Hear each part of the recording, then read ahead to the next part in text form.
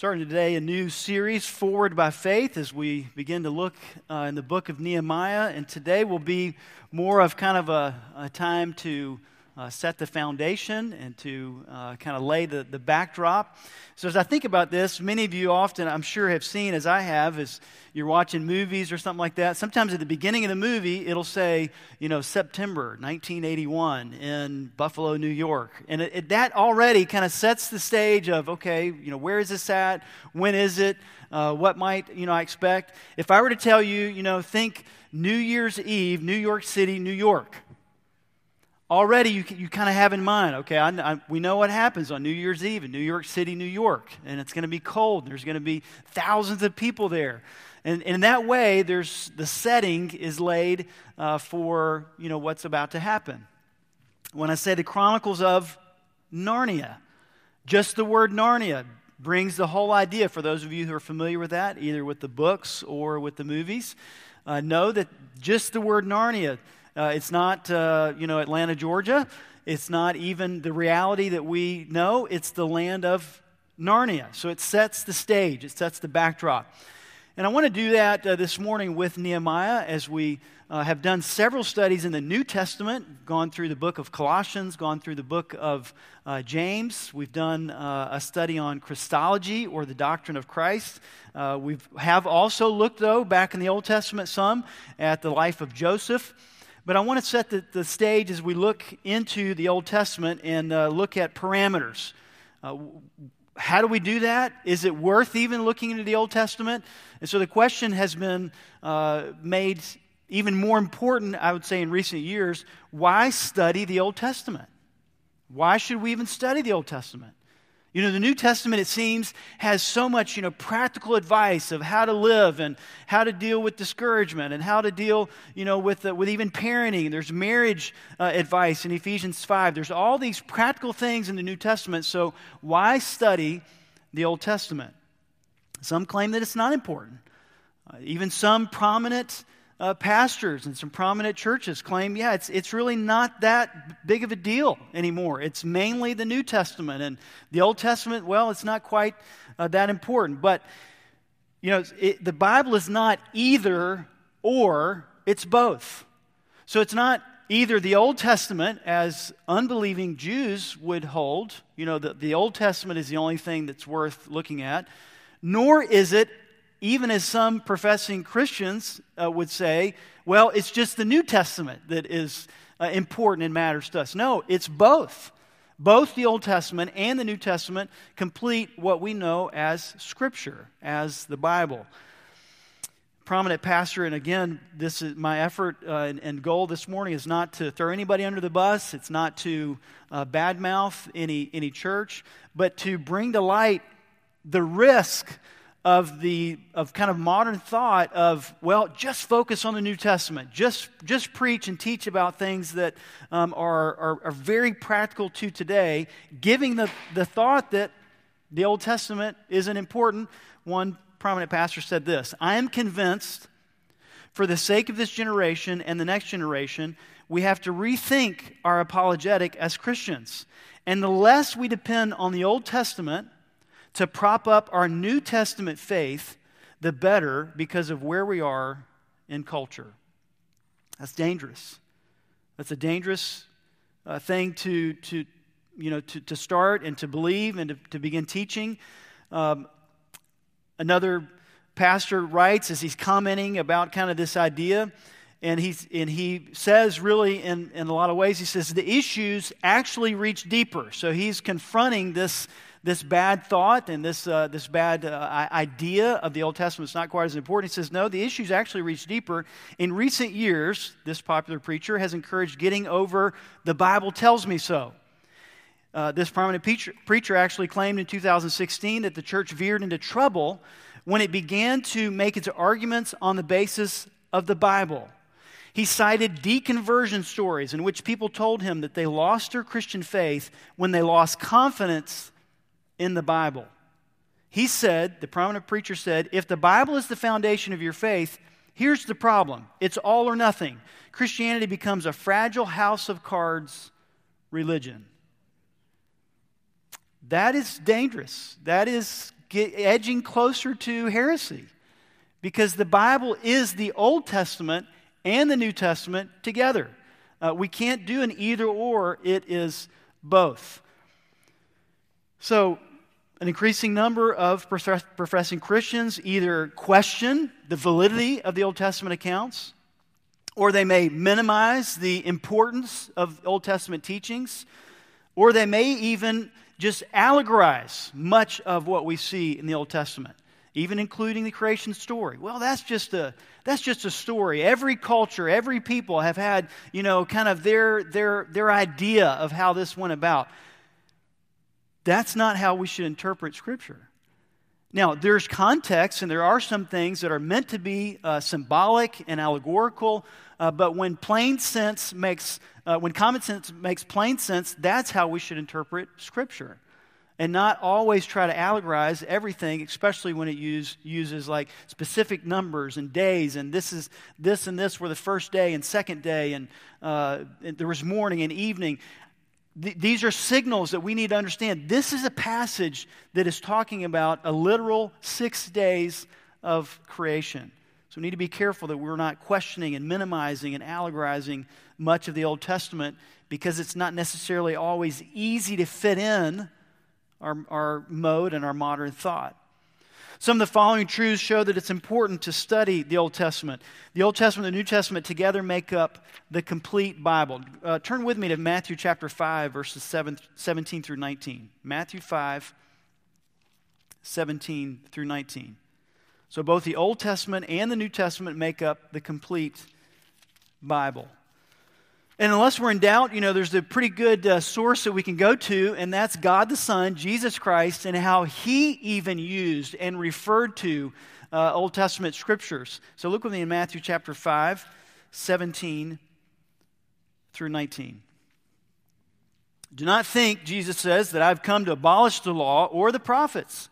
I have not come to abolish them, but to fulfill them. For truly I say to you, until heaven and earth pass away, not an iota, not a dot will pass from the law until all is accomplished. Therefore, whoever relaxes one of the least of these commandments and teaches others to do the same will be called least in the kingdom of heaven. But whoever does them and teaches them will be called great in the kingdom of heaven. For I tell you, unless your righteousness exceeds that of the scribes and Pharisees, you will never enter the kingdom of heaven. Now, go ahead just a little bit in the New Testament to Luke chapter 4. Luke 4 and verse 17 again. Luke 4, 17 through 21.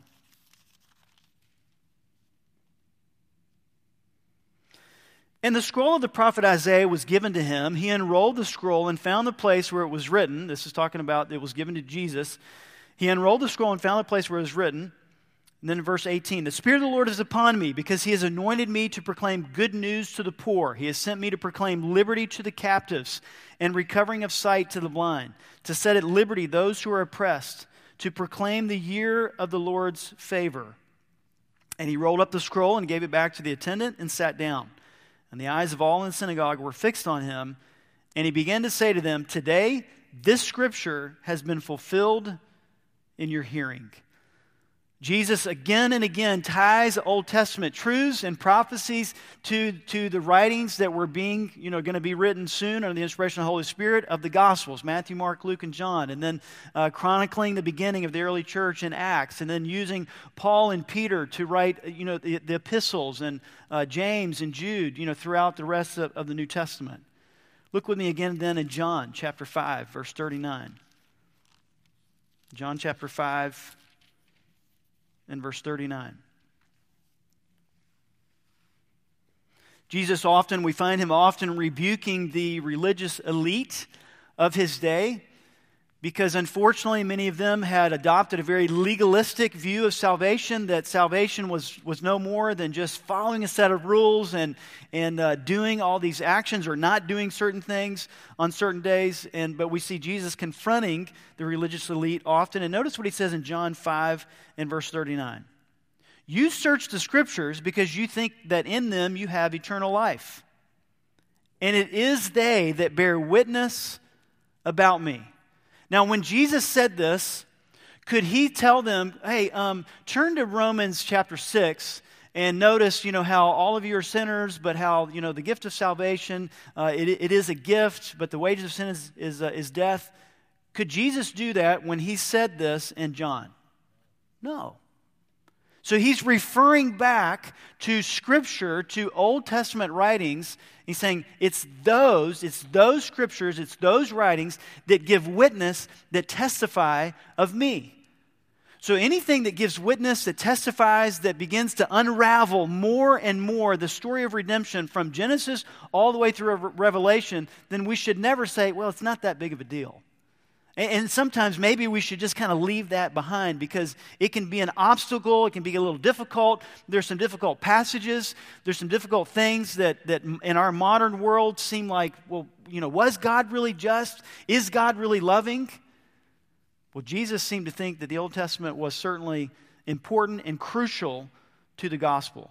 But not only Jesus, we see the New Testament preachers throughout the rest of the New Testament who also made many references. Look with me in Acts chapter 2. Acts chapter 2. We're going to be ready to kind of bounce around in this passage. I'm going to just highlight a few things because it's a fairly long passage, so we won't read the whole thing. But Acts chapter 2. And anybody remember, we were talking earlier about context, what happens in Acts chapter 2 that is pretty important for the history of the church? The Holy Spirit and the day of Pentecost. So this is a big moment. This is very foundational, and yet Peter references back many times to the Old Testament. Acts chapter 2 and verse 14. But Peter, standing with the 11, lifted up his voice and addressed them. Men of Judea and all who dwell in Jerusalem, let this be known to you, and give ear to my words, for these people are not drunk, as you suppose, since it is only the third hour of the day. But this is what was uttered through the prophet Joel. It's tying back to the Old Testament. Jump ahead to verse 22. Men of Israel, hear these words. Jesus of Nazareth, a man attested to you by God with mighty works and wonders and signs that God did through him in your midst, as you yourselves know. Verse 23, this Jesus, delivered up according to the definite plan and foreknowledge of God, you crucified and killed by the hands of lawless men. God raised him up, loosing the pains of death, because it was not possible for him to be held by it. Verse 25, for David, Old Testament, says concerning him, I saw the Lord always before me, for he is at my right hand, that I may not be shaken. Still in Acts 2, jump to verse 29. Brothers, I may say to you with confidence about the patriarch David, Old Testament, that he both died and was buried, and his tomb is with us to this day. So he's attesting to the fact, Peter's saying, yeah, David was important. Old Testament, there's a connection here, but we all know David came to the end of his life. He was buried, and we know that. It's a fact. Being therefore, verse 30, a prophet, and knowing that God had sworn with an oath to him that he would set one of his descendants on his throne, Old Testament prophecy, he foresaw and spoke about the resurrection of the Christ, that he was not abandoned to Hades, nor did his flesh see corruption. This Jesus God raised up, and of that we are all witnesses. Being therefore exalted at the right hand of God, and having received from the Father the promise of the Holy Spirit, he has poured out this that you yourselves are seeing and hearing. For David, Old Testament, did not ascend into the heavens, but he himself says, the Lord said to my Lord, sit at my right hand until I make your enemies your footstool. Let all the house of Israel, and he's speaking to people who were very familiar with Old Testament scriptures. I mean, that was their Bible. That is what they had. Let all the house of Israel therefore know for certain that God has made him both Lord and Christ, this Jesus whom you crucified. So Peter, in the day of Pentecost, many of us, I believe that is certainly kind of the beginning of the church as we know it. And on that very important day, Peter finds it important enough to reach back in the Old Testament, talk about the prophet Joel, talk about King David, even as he prophesied the resurrection of Jesus Christ, David's Lord and our Lord. Old Testament were not just law fulfilling people. There were Old Testament believers. Now, we often talk in terms of Christians, and they were first called Christians at Antioch, we see in Acts. But as we look back, they were also redeemed by faith. Abraham, it talks about being redeemed, by faith. The whole book, or the whole chapter of Hebrews 11 goes through many Old Testament individuals talking about their faith. So Peter found it important. Now, notice how Stephen also found importance. Acts 7. I won't read verses 1 through 50 because it'll take some time, but in verses 1 through 50 of Acts 7, Stephen talks about Abraham, Isaac, Jacob, Joseph, Moses, Aaron, 40 years of wandering in the wilderness, Joshua, King David, King Solomon, and the building of the first temple. All in Acts 7, the first 50 verses. Do you think Stephen felt that the Old Testament was important? Absolutely. Acts 7, 51 through 53. Go ahead and read this with me. Acts 7, 51 through 53. You stiff-necked people, uncircumcised in heart and ears, you always resist the Holy Spirit, as your fathers did, so do you. Referring back to much of the unbelief of some of the Old Testament Jews. Which of the prophets did your fathers not persecute? And they killed those who announced beforehand the coming of the righteous one, Jesus, whom you have now betrayed and murdered, you who received the law as delivered by angels and did not keep it. Stephen found it very crucial to go back to the Old Testament, set the stage, and said, this Jesus, this righteous one, is the same that was written about all through the Old Testament. Paul, in the same way, we see in Acts 13, verses 16 through 30, or 16 through, 41. And we'll kind of glide through here pretty quickly. So follow along with me as we highlight some of the phrases. Verse 16. So Paul stood up and motioning with his hand said, men of Israel, and you who fear God, listen. And we're in Acts 13. So Acts 13, now verse 17. The God of this people, Israel, chose our fathers and made the people great during their stay in the land of Egypt. And with uplifted arm, he led them out of it. Paul he's not just a history buff, but he's saying this is important that you understand the background and what God has done and his plan of how he has been unraveling and extending his plan and his sovereign purposes. And for about 40 years, verse 18, he put up with them in the wilderness. And after destroying 7 nations in the land of Canaan, he gave them their land as an inheritance. Verse 20, we see that he talks about judges until Samuel the prophet. Verse 21, we see that he mentions that Israel had asked for a king and God gave them Saul. Verse 22, it mentions David that became their king. Verse 23, of this man's offspring, God has brought to Israel a Savior, Jesus, as he promised. Linking David and the promise and the prophecy to now the righteous one, Jesus Christ, the Messiah, who came in the offspring of David. Verse 26. Brothers, sons of the family of Abraham, and those among you who fear God, to us has been sent the message of this salvation. For those who live in Jerusalem and their rulers, because they did not recognize him, nor understand the utterance of the prophets, which are read every Sabbath, fulfilled them by condemning him. Wow. Paul's saying, listen, you read the prophecies, and you read them like every Sabbath, but some of you were even used, you fulfilled those prophecies in condemning Jesus. The prophecies that you read and you teach, some of you became the fulfillment of the crucifixion in not believing. And then verse 33, he mentions, as it also is written in the second Psalm. Verse 35, he says also in another Psalm, you will not let your Holy One see corruption. Verse 38, let it be known to you, therefore, brothers, that through this man forgiveness of sins is proclaimed to you. And by him, everyone who believes is freed from everything from which you could not be freed by the law of Moses. Thus, again, one more time, making an important connection to, yes, you had the law and you had Moses and you had these prophecies, but all those things were like road signs pointing to the coming Messiah. And those who believed and looked forward in faith to the coming Messiah were saved by faith. And now, as the Messiah has arrived and is here, also salvation is by faith in him. So both the Old and New Testaments complete Scripture. Secondly, why is it important? The Old Testament includes foundational truths about God and man. The Old Testament includes foundational truths about God and man. We see the triune God as creator.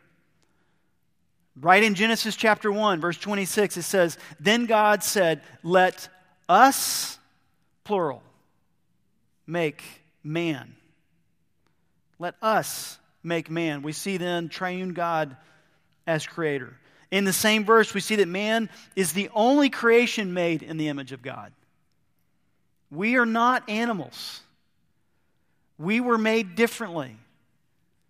We were made in the image of God Almighty. The same verse, Genesis 1:26, "Let us, triune God, make man in our image, after our likeness, and let them have dominion over the fish of the sea, and over the birds of the heavens, and over the livestock, and over all the earth, and over every creeping thing that creeps on the earth." And those are things that Calvin says when he goes hunting and fishing. He's saying, yes, I am having dominion as I hunt and I fish. Right? But it shows, it's just a simple thing that says, yes, we're not to be wasteful, we're to be good stewards. God has provided much of creation for our enjoyment. We are to be good stewards of that and not frivolous. But we are made in the image of God. That is crucial to so much else that we understand about life and our worldview. If we miss that, one, that God, the triune God, exists, and then if we miss that we were made in God's image, the rest of our worldview will be totally skewed. So the Old Testament, all the way back to Genesis 1, is foundational, is super crucial. We see God's attributes. Turn with me to Exodus chapter 34, verses 6 and 7. We even begin to see God's attributes being explained and displayed. Exodus 34, verses 6 and 7.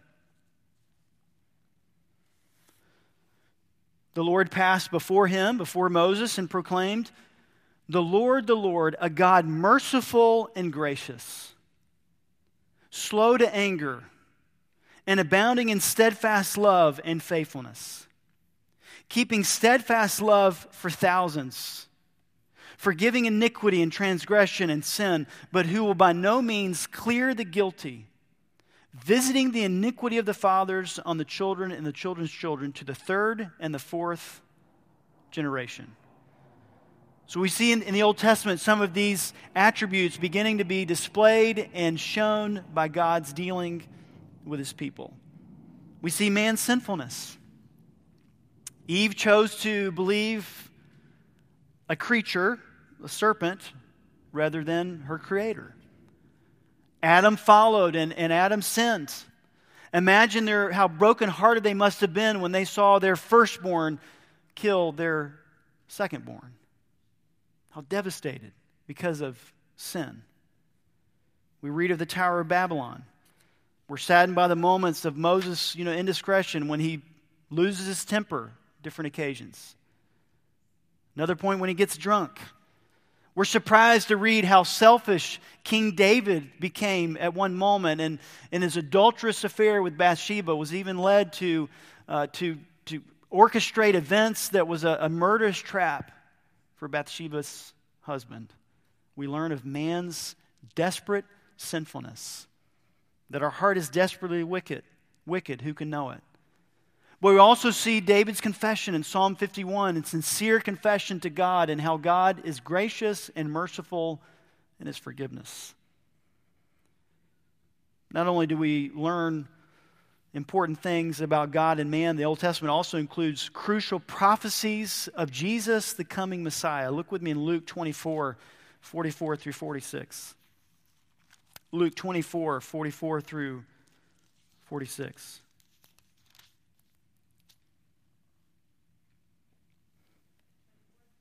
Yep, Luke 24 and verses 44 through 46. Then he said to them, Jesus, these are my words that I spoke to you while I was still with you, that everything written about me in the law of Moses and the prophets and the Psalms must be fulfilled. So Jesus is saying, wow, the law of Moses is crucial. The prophets is crucial. The Psalms is crucial. These are my words I spoke to you while I was still with you. Everything written about me in the law of Moses and the prophets and the Psalms must be fulfilled. Then he opened their minds to understand the Scriptures and said to them, thus it is written that the Christ should suffer and on the third day rise from the dead. He's drawing from the Old Testament and saying, it was talking about me. It's talking about this. It's talking about my coming, my death, burial, and resurrection. Isaiah 53, one of the verses that God used in my life. You know, all you like sheep have gone astray, but the Lord has laid on him the iniquity of us all. God used that verse as a young child to understand, I am a sinner, but Jesus Christ took upon himself my sins, and he paid for that iniquity. Old Testament. Look with me in Acts chapter 8, 26 through 35. Acts 8 and verses 26 through 35. Philip has an encounter with an Ethiopian eunuch. And the Ethiopian eunuch is not reading the bestseller, that Lifeway put out. The Ethiopian eunuch isn't reading a self-help book. The Ethiopian eunuch is reading from Isaiah. Notice what happens in verse 26 of Acts 8. Now an angel of the Lord said to Philip, rise and go toward the south to the road that goes down from Jerusalem to Gaza. This is a desert place. And he rose and went, and there was an Ethiopian, a eunuch, a court official of Candace, queen of the Ethiopians, who was in charge of all her treasure. He had come to Jerusalem to worship and was returning, seated in his chariot, and he was reading the prophet Isaiah. The Spirit said to Philip, go over and join this chariot. So Philip ran to him and heard him reading Isaiah the prophet and asked, do you understand what you're reading? And he said, how can I unless someone guides me? And he invited Philip to come up and sit with him. Now the passage of the scripture that he was reading was this. Like a sheep he was led to the slaughter, and like a lamb before its shearer is silent, so he opens not his mouth. In his humiliation justice was denied him. Who can describe his generation? For his life is taken away from the earth. And the eunuch said to Philip, about whom, I ask you, does the prophet say this? About himself or about someone else? Then notice verse 35. Then Philip opened his mouth, and beginning with the scripture, he told him the good news about who? From the Old Testament. So he's in Isaiah. The Ethiopian eunuch has questions. Who's Isaiah talking about? Philip says he's talking about Jesus. So we see there's certainly very important prophecies of Jesus, the coming Messiah. We also see one other important truth of why we should study the Old Testament is the Old Testament includes positive and negative life lessons. I'm thankful that this was not just a normal human work. Because if I were going to write about my life, I wouldn't write about the mistakes. I wouldn't write about the times that I lost my temper. I wouldn't write about the times where I chose sin. I would put the glorious things. I'd put the great moments, like we do on social media often. I would choose those things. But God saw fit to include positive and negative life lessons, and many of them are in the Old Testament. Look with me in 2 Timothy chapter 3, verses 14 through 17. 2 Timothy 3 and verses 14 through 17.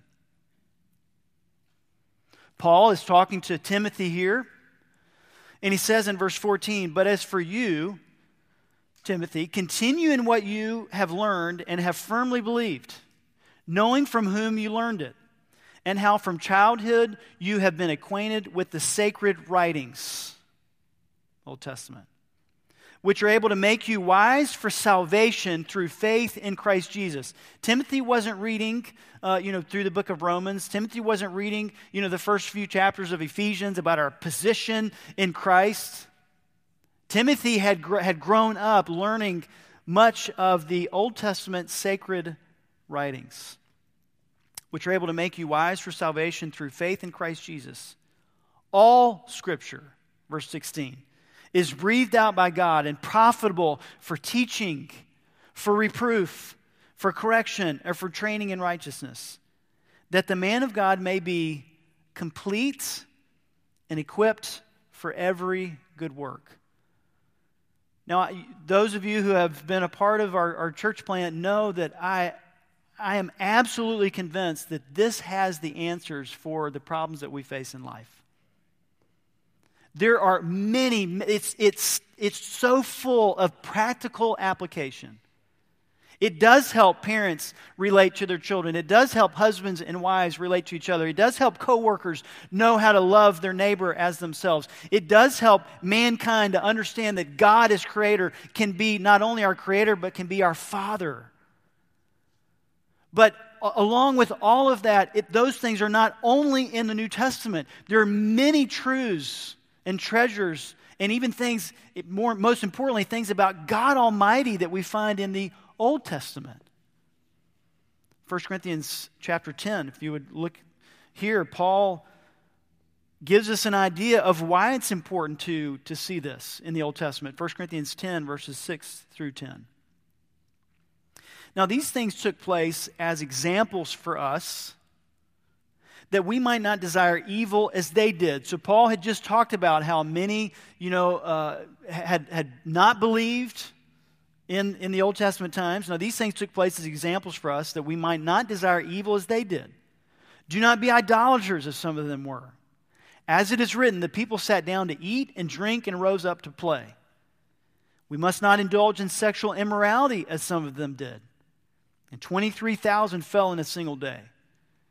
We must not put Christ to the test, as some of them did, and were destroyed by serpents. Nor grumble, as some of them did, and were destroyed by the destroyer. So Paul says, yes, you do need to think about what many of them did and their unbelief, and then determine, no, I will not follow that same model. Think of the contrast between Joseph and Samson. Yes, Samson had some highlights, and he was even included in the Hall of Faith chapter in Hebrews 11, so he did exercise some faith for sure, but there are many negative life lessons that we learn from the life of Samson, and you compare Joseph and Samson, you can learn so many positive things from Joseph and many negative things from Samson. As kids, maybe some of you who grew up in church, you might have sung the song. I'm kind of showing my age here, but the 12 spies, 10 were bad and 2 were good. That's part of the Old Testament. That we see how 2 were God-fearing, and 2, even though they saw, giants and they saw what seemed overwhelming to them, they were like, no, God has said, God has sent, and let's do it. And 10 were like, whoa, step back. Did you see? I mean, were you there? Do you know? 10 were bad and 2 were good. We learned that in the Old Testament. Hebrews 11 talks about the faith of Abel, Enoch, Noah, Abraham, Isaac, Jacob, Joseph, Moses, Rahab, Gideon, David, Samuel, and then many others that were highlighted for us to follow. Hebrews 11. So I hope that is an encouragement to, even in your personal reading, the New Testament is great, but don't stay only in the New Testament. Read in the Old Testament. As you have questions, as you come across some of the difficult passages, study through that. Learn more about God. Learn about His justice, but also learn about His mercy. Learn about how the chosen people, the nation of Israel, oftentimes would have these cycles of fearing God and obeying Him and then rejecting and being punished. And think about, how do I do that? How does that happen even to today, to humans? As we're enslaved in sin today, but as we follow Christ, we're freed, as the truth makes us free, John 8 says.